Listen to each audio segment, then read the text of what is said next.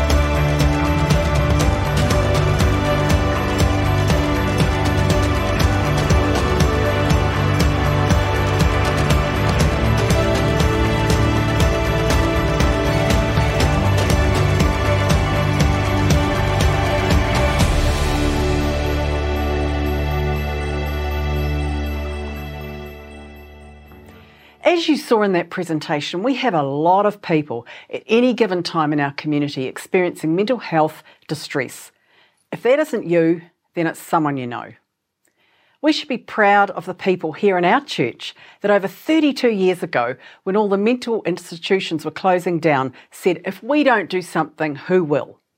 That was the beginning of what is today known as Equip, a faith-based response to mental health needs. Equip is a very practical part of putting our faith into action. It started with one home for up to 6 people, no contract from the government, and volunteers from this church stepping up and doing what they could to accommodate and support people who found themselves back in the communities they'd been separated from for a long time. If we fast forward to today, right across Auckland, Equip has staff providing a variety of supports and services. We've grown to employ around 80 staff, and we're always looking for ways to innovate and respond to needs in our community. For example, in the last year, we've set up a peer support service where people who've their own lived experience of mental health challenges are available to support others in their challenges. Isn't it great to know that we have a response to mental health needs coming from our own faith community? Equip is our church's professional response. But what I'd like to talk about today is our community response, how we as individuals and as a congregation can enhance the mental well-being of those around us and of ourselves.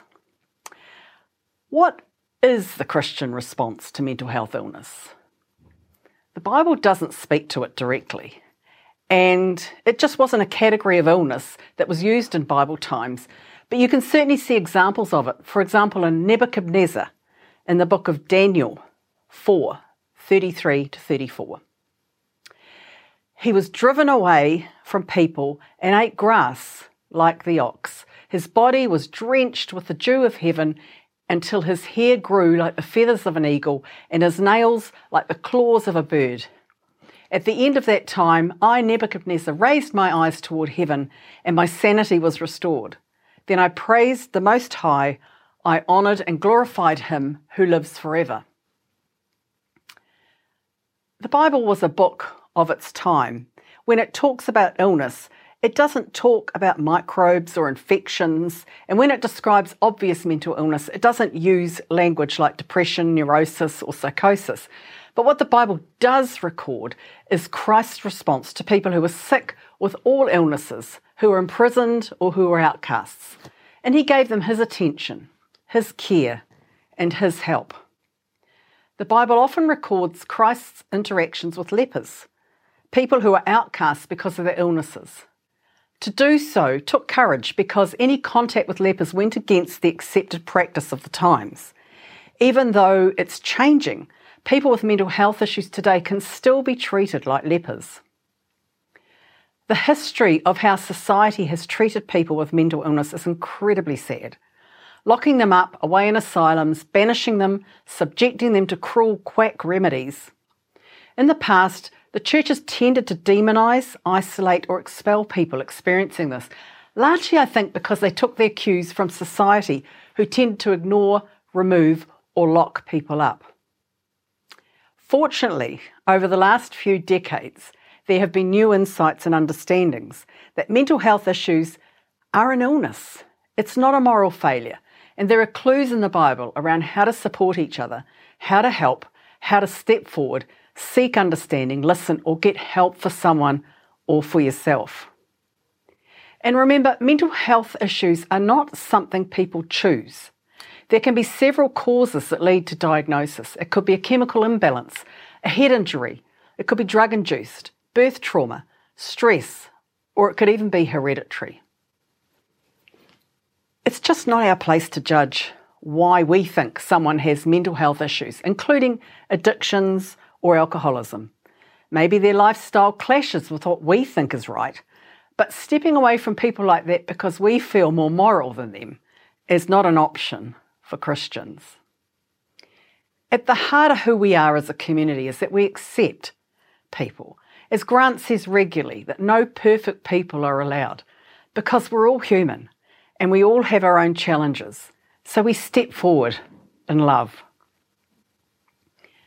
A huge obstacle to us acknowledging our own mental health issues and seeking help is the shame, the totally unnecessary sense of guilt that our brains aren't working as well.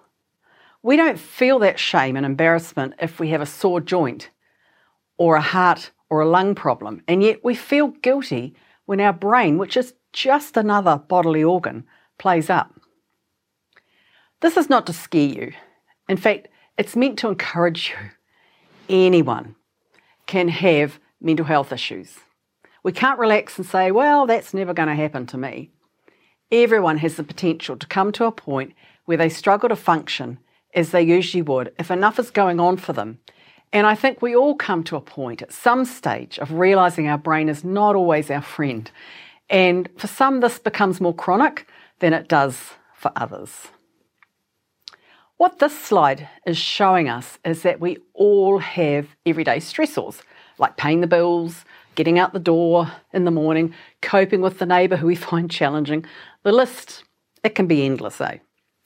A lot of these things need to be problem solved as they come up, so that you have a bit of a buffer between everyday stress and your point of breakdown. Of course, it's pretty unlikely you'll know what your point of breakdown is, so it's wise to keep those everyday stresses as minimal as possible. However, a lot of these things are out of your control. There's not much you can do about a cranky neighbour, well, legally anyway, unless you move. Bills come, and they continue to come in. And your kids will be there for years unless you sell one or two of them on Trade Me. Good luck with that. We all have big things happen in our lives that are unexpected. I've already told you about a couple of mine in the past. We lost our beautiful granddaughter. I got an awful health diagnosis. Neither of these things were planned or expected or wanted. Stuff happens, and if we have too much of the everyday issues unresolved in our lives, then these big things can tip us over and we can stop functioning as we normally would. Of course, not everyone gets to that point. A lot of people manage to function even when they have a lot of stress going down on them. Even if you can't reduce your stress, you can increase your resilience to cope with it. Part of what we can do is to help ourselves and others get through stressful times, and we do that by enhancing our resilience, and I'll come to that later. But my big point is that none of us are immune. Mental health issues are common. 1 in 2 people in their lifetime will experience mental health distress or illness. 3 in 4 New Zealanders know someone who has experienced mental illness. 1 in 2 people in New Zealand have felt stressed to the point it made them feel unable to cope. 1 in 4 have considered suicide or self-harm in the last year here in New Zealand. And 4 people in 5 know or have known someone living with dementia. And by the way, a big shout out to Helen and Cliff Miller, and I hope you're all watching The Restaurant That Makes Mistakes. They're heroes. So again, with it being that common, that is either you, me, or someone we know. For some people, it is fortunately short and not too severe, but for a significant number of our community, it becomes pervasive and long-term. Mental health issues can severely impact your ability to work, maintain housing, stay connected with friends, as well as affect your physical well-being. Having a QIP as part of our church also does not mean we can all sit back and relax and go, well, that's great. They can step up. Good old Equip. We can be proud of Equip and the other services here that Lifecare Trust and the Hub run. But when you look at those statistics we saw on how common mental health issues are here in our community, Equip can't do it all. I want to encourage you as people of faith to step up and be the friends or supportive family members to individuals in distress. While Jesus does not specifically command us to care for people with mental health issues, I think he gives us a framework that suggests we can, and that actually he's relying on us to do it.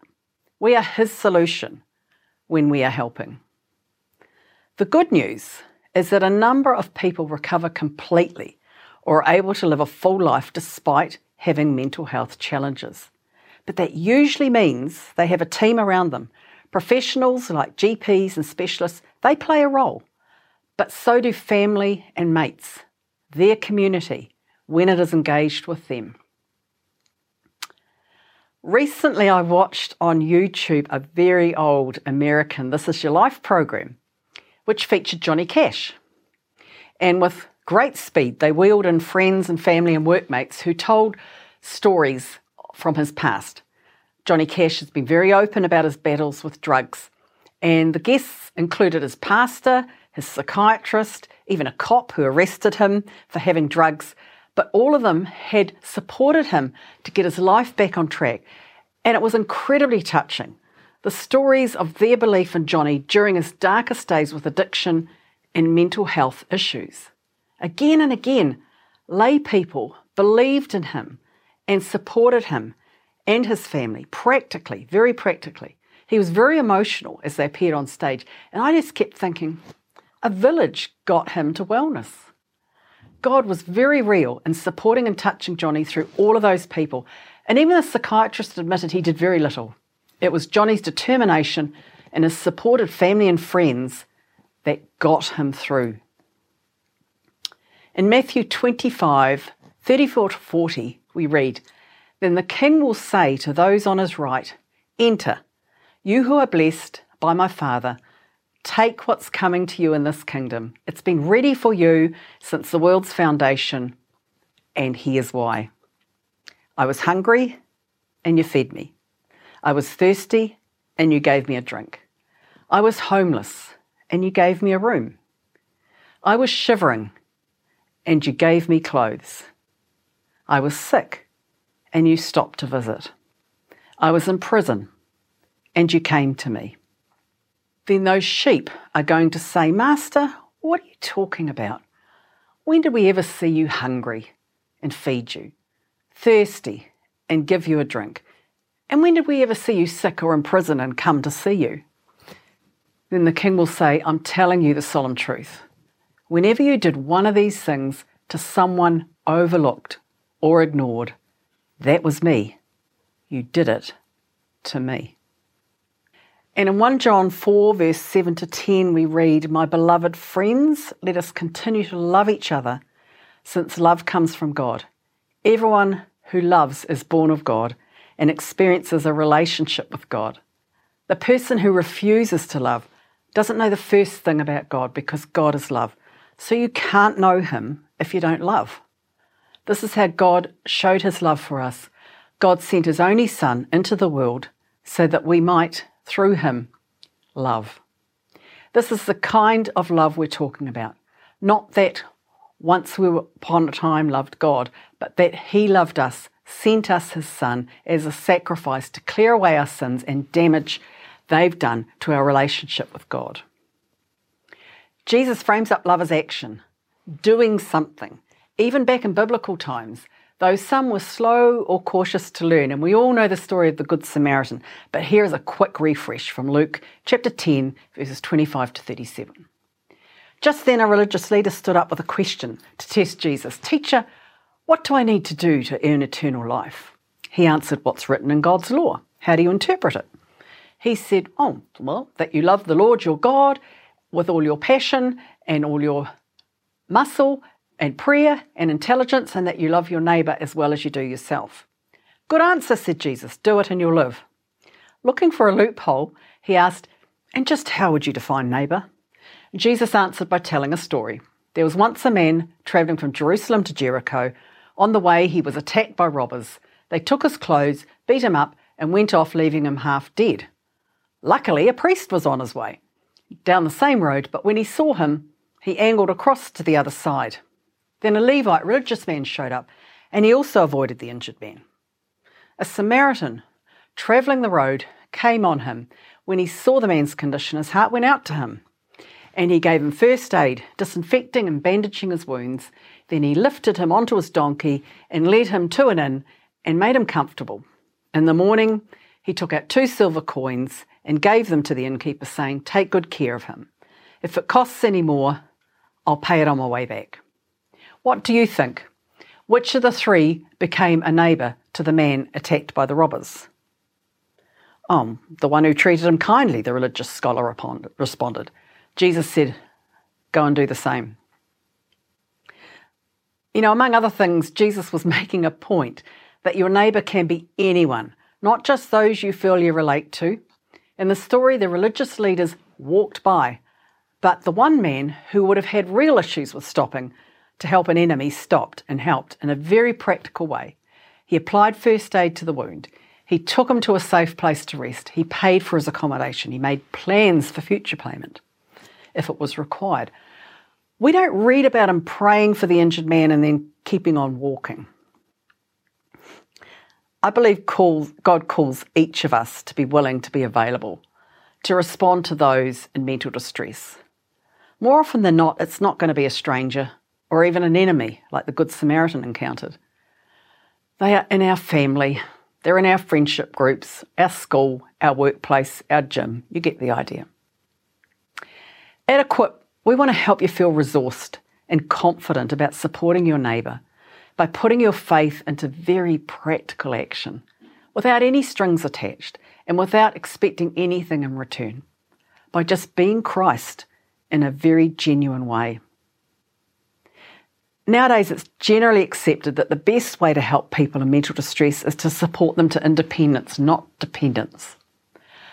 I think Jesus is wanting us to help people, not rescue people, not to make them dependent on us.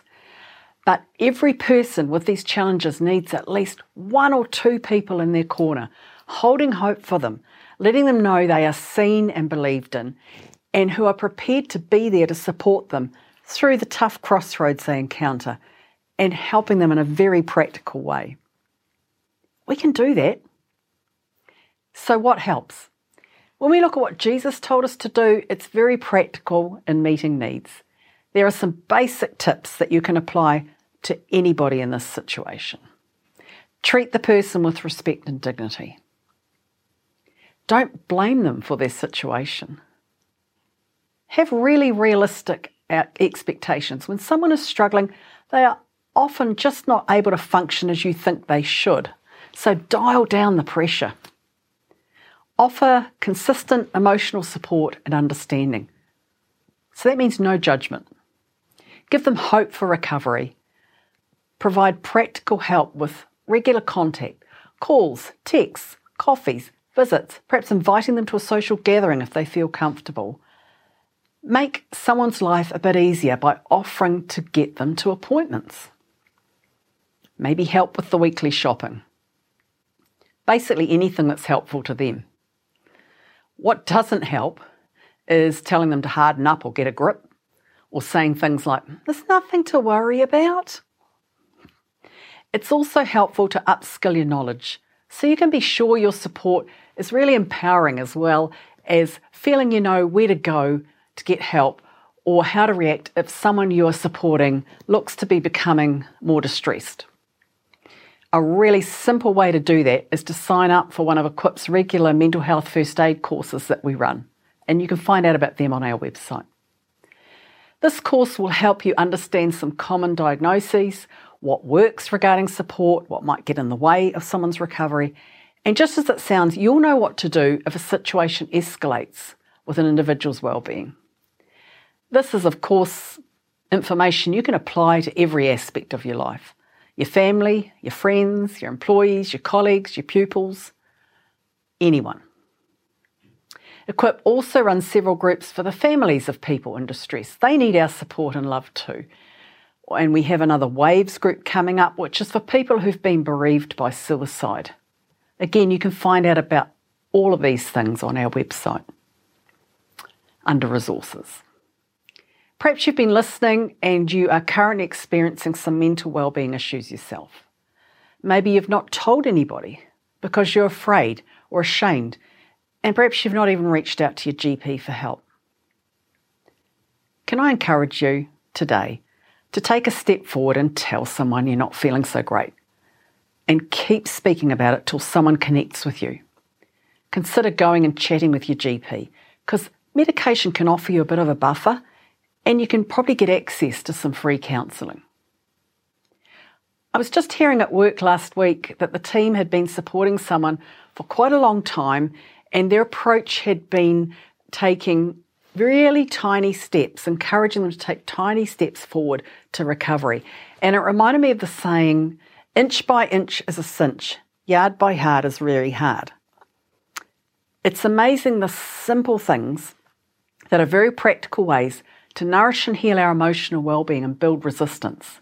Things like having hobbies, listening to music, having some form of recreation and exercise, making sure you're connected with friends, maybe get pets, walk in nature, meditate, eat good food, sleep, whatever works for you.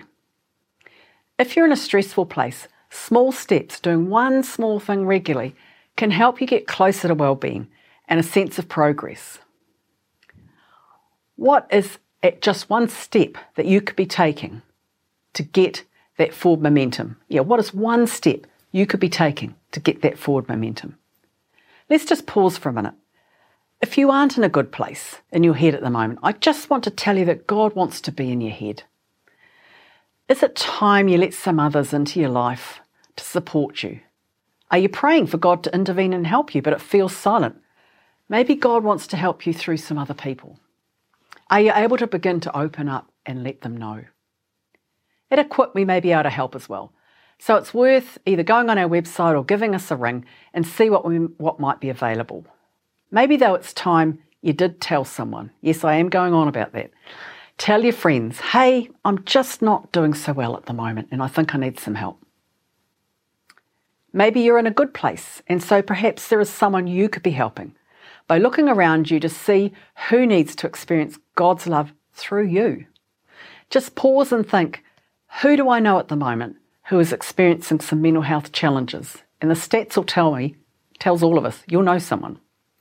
Is there some way I can connect with them and give them some support? Do I have a skill that may be of practical help to them? Because you may be God's solution to loving that individual or that family. Let's prayerfully ask God to open our eyes to the needs around us, to give us the courage to lean in, love freely, and the wisdom to love wisely. And let's be open to receiving help if it's offered to us. I close with the words of the founders of Equip.